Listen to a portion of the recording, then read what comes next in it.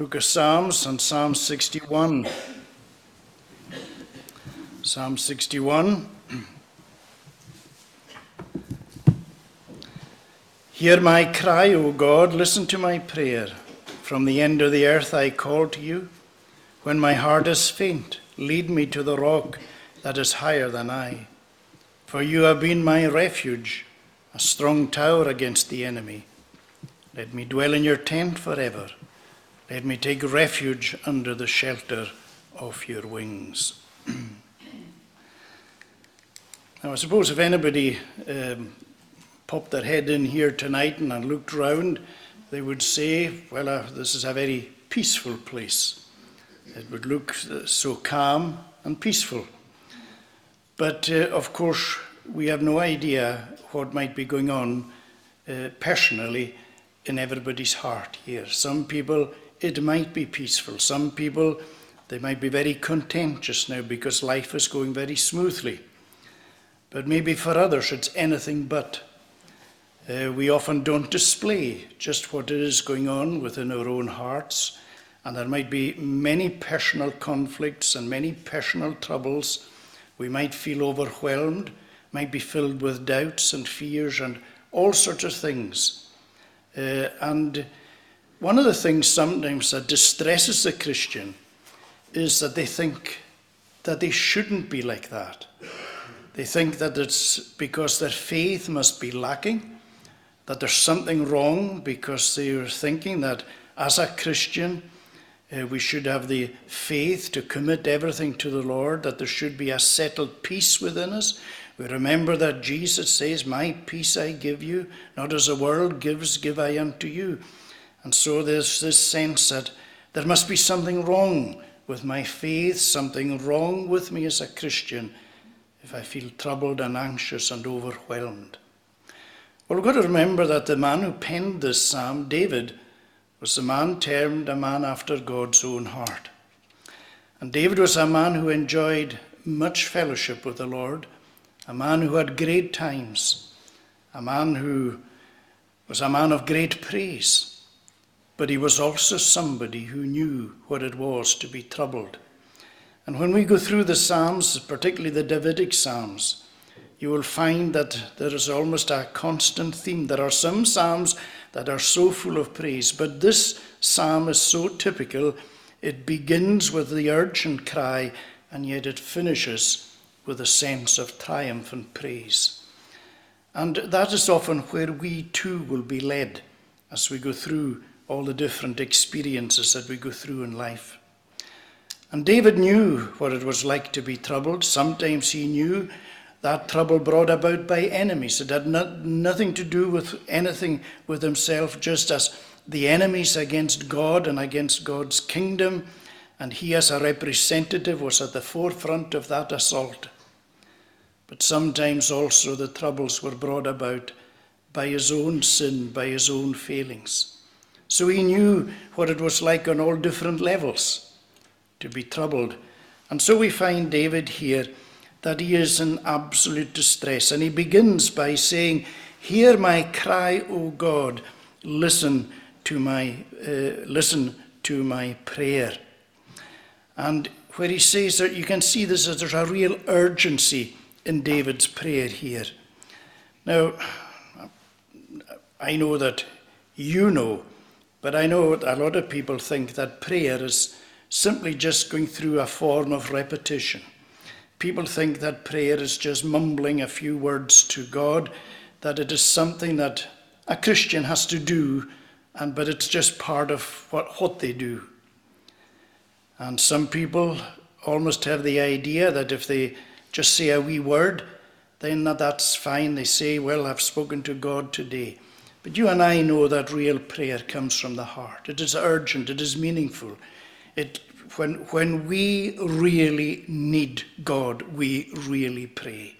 And I'm sure we've all gone through different times where we've just gone through the process of prayer. Christians do that.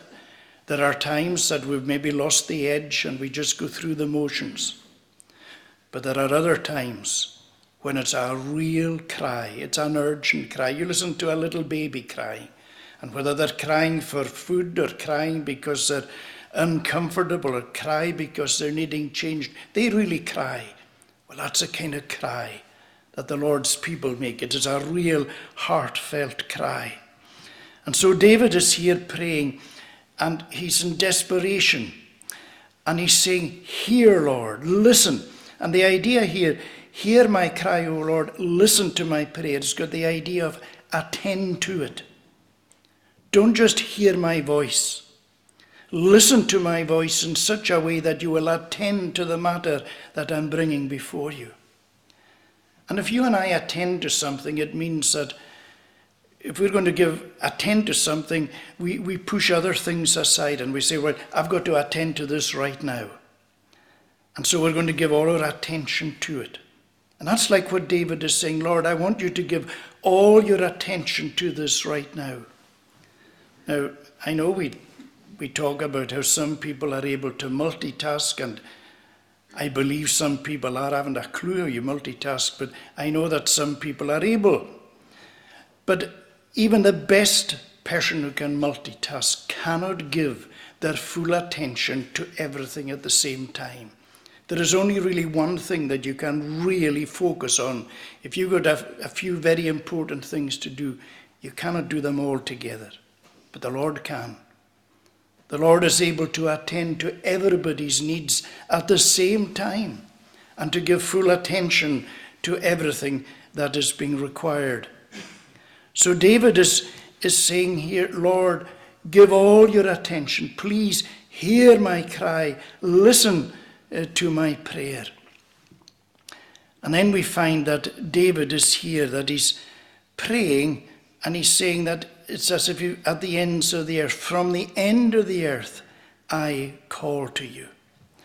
Now, of course, David was displaced at this time. We don't know the background to it. There were two major times in David's life where he was away from home and away from his comforts, away from the throne, away from the sanctuary, from the tabernacle. And we know one of them was when he was on a run from Saul. And he spent years barely escaping with his life. It could have come from this period. But people think more than likely it came from the time where there was Absalom's rebellion against him, where his own son rose up, turned the hearts of the people against David because he wanted to take over the throne. And it was one of the most heartbreaking periods in David's life.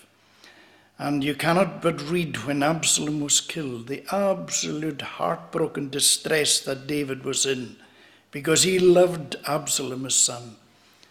And yet here's his son wanting to kill him. So David, remember how he had to run. He had to leave, as we say, leave his throne, leave his home, leave Jerusalem, leave the city of God, as it were, leave the sanctuary, the tent of meeting. He had to leave all that. So although it is not geographically the ends of the earth, it is spiritually speaking the ends of the earth. He's so displaced, as it were, so far away. And so David is crying here with all his heart that the Lord would hear him.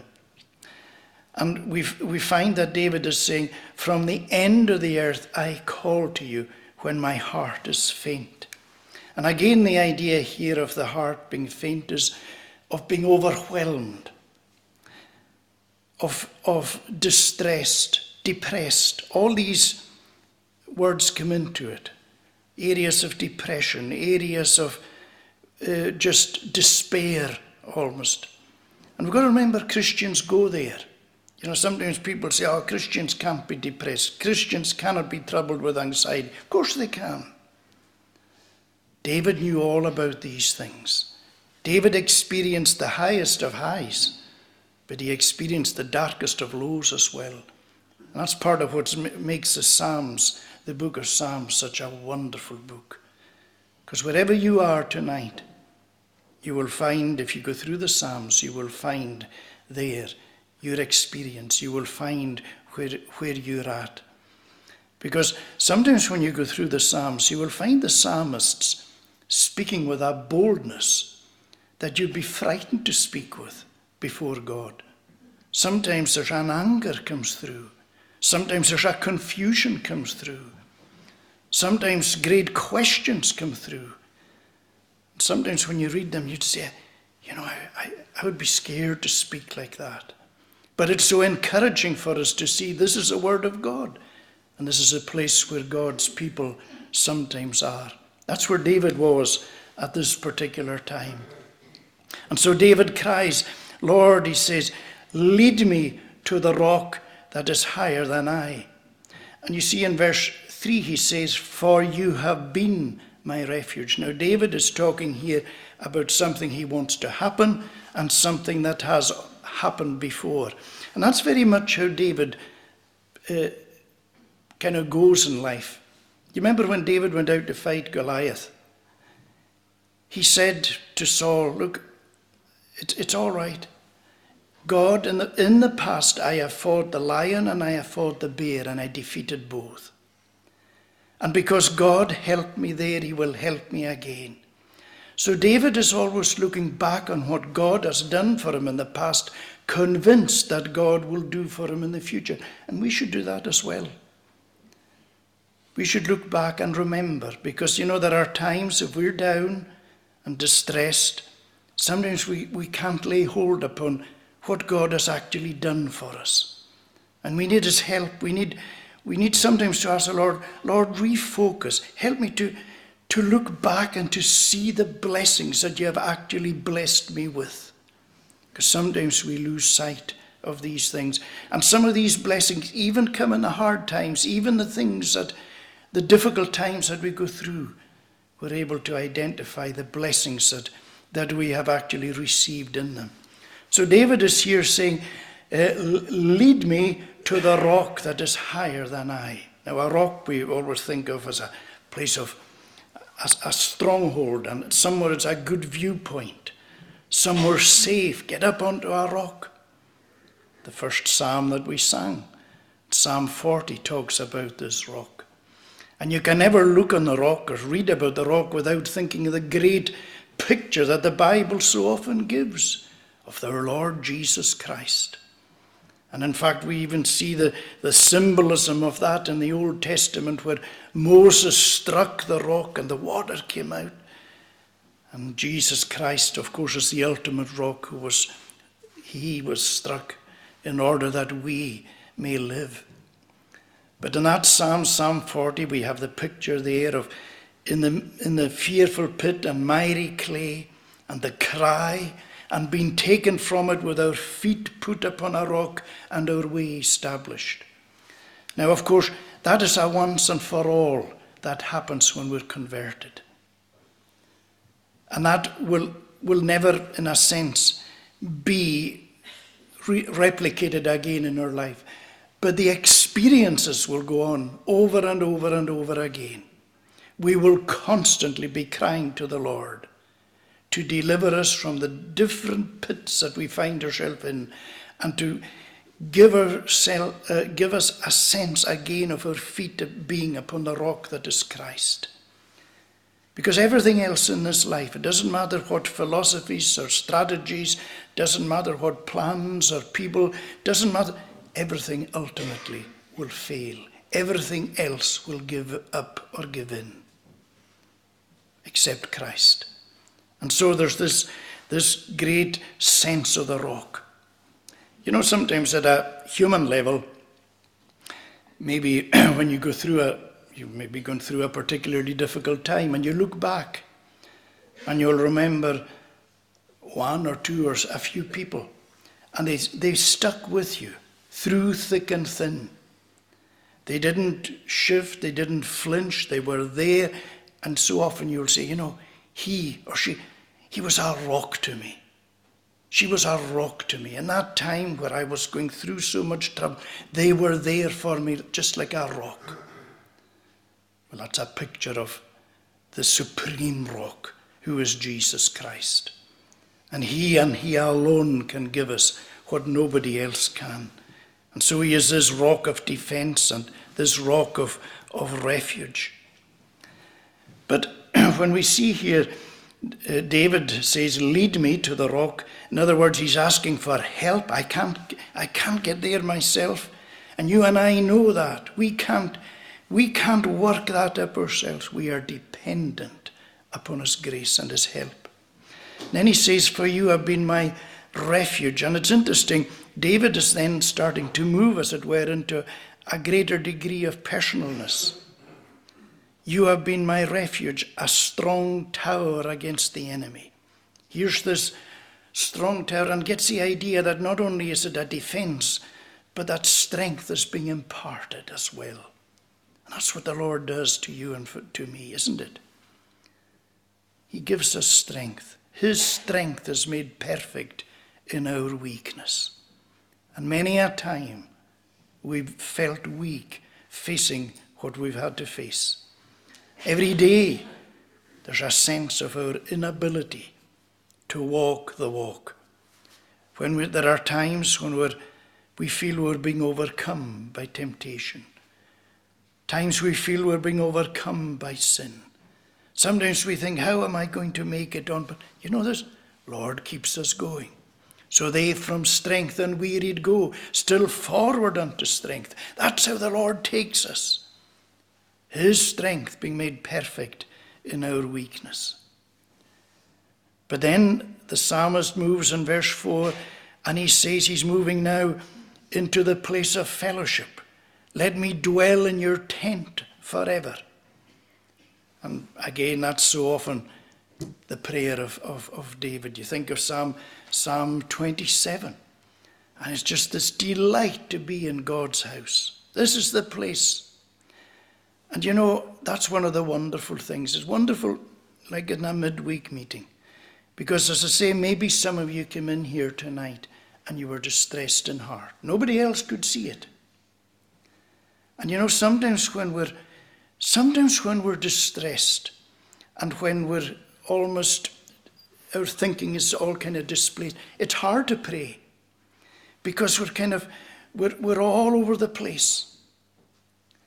But you know, there's something wonderful when we come to God's house, because God has a way of dealing with us when we come together like this. If Asaph, who wrote Psalm 73, was here with us tonight, he would say, you know, there's no place like God's house. I was all over the place, Asaph would say. I was in a terrible state. My mind was turning cartwheels. I was envying the godless. I was here, there, and everywhere until I went to God's house. And when he went there, the Lord restored his focus. And he began to see that the very people that he was envying, he actually should be pitying them. That they were on a slippery slope heading to destruction. And that's why he goes on to say, whom have I in the heavens high, but thee, O Lord, alone, and in the earth whom I desire. Besides thee there is none. There's the therapy of God's house. God does a great work of restoration in his house. And so that you can understand why David is saying, here I am, I'm crying as it were from the ends of the earth. Oh, I long to get back, to dwell in your tent. And then he goes, then it's even more, it's closer still. Let me take refuge under the shelter of your wings.